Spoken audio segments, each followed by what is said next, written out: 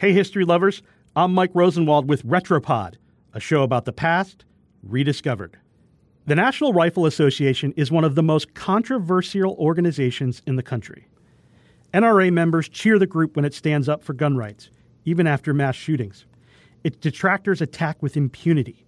There is no daylight for compromise, at least not now. Decades ago, there was. In the early 1930s, when gangsters like John Dillinger were mowing down his enemies with machine guns on the streets, Congress held hearings on a sweeping proposal to severely restrict firearm sales. The testimony of one man, Carl T. Frederick, now all but forgotten, stood out. According to a transcript of the hearings, Frederick said, quote, "I have never believed in the general practice of carrying weapons.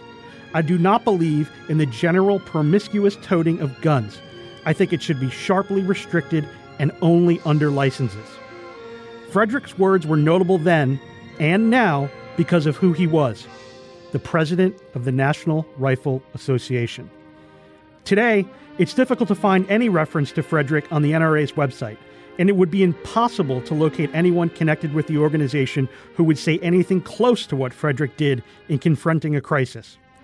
Take Wayne LaPierre, the leader of the current NRA, after a man shot and killed 20 first graders at Sandy Hook Elementary School in 2012.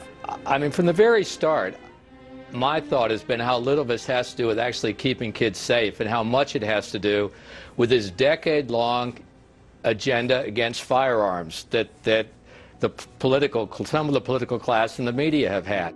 The NRA was founded in 1871 by two Civil War veterans, a lawyer named George Wingate and a New York Times reporter named William Church. Their primary concern was not guns or the Second Amendment. What was it? They were bothered by the bad marksmanship skills of their fellow soldiers during the war. Yes, the NRA was originally intended to promote marksmanship.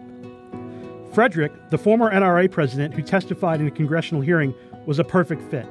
He won 3 gold medals as an Olympic sharpshooter. He was a conservationist. Before joining the organization in 1931, Frederick fought to protect the Adirondacks and was president of the Campfire Club of America. The Assistant Attorney General once publicly called him the best shot in America. But even though Frederick was willing to compromise, he was by no means a pushover when it came to gun rights. Some of his rhetoric from back then is still echoed by the NRA.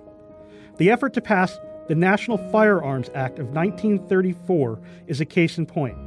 Pushed by President Franklin D. Roosevelt, the original proposal called for registering, taxing, and severely restricting access not just to machine guns and sawed-off shotguns, but pistols as well. Frederick was willing to deal on the big guns, but not the small ones. During the hearing, while arguing against fingerprinting gun owners, Frederick testified that, quote, "Automobile owners are not fingerprinted and are, as a class, a much more criminal body from the standpoint of percentage than pistol licensees." The chairman of the committee asked him if he was serious, and Frederick goes, "Yes, sir." He said he was not in favor of proposals that were, quote, "properly aimed at the crook," but that instead reached law-abiding citizens who wanted to protect their homes. In other words, don't make laws that hurt the good guys while doing nothing to stop the bad guys. That sounds a lot like the good guys with guns argument that the gun rights advocates use today, that if more law-abiding citizens carried guns, exercising their Second Amendment right to bear arms, they could defend themselves against mass shooters and other criminals. But Frederick didn't exactly see it that way. He testified, quote, "I have never believed in the general practice of carrying weapons." And then he made an admission that no doubt stunned people in the hearing. He said, quote, "I seldom carry one." I'm Mike Rosenwald. Thanks for listening. For more forgotten stories from history, visit WashingtonPost.com/Retropod. Hi, I'm Hannah Sampson, a reporter for The Washington Post, By the Way. By the Way is your new digital home for travel. Find guides to the world's best cities written by local experts and discover news you didn't know you needed. Visit us at WashingtonPost.com/travel.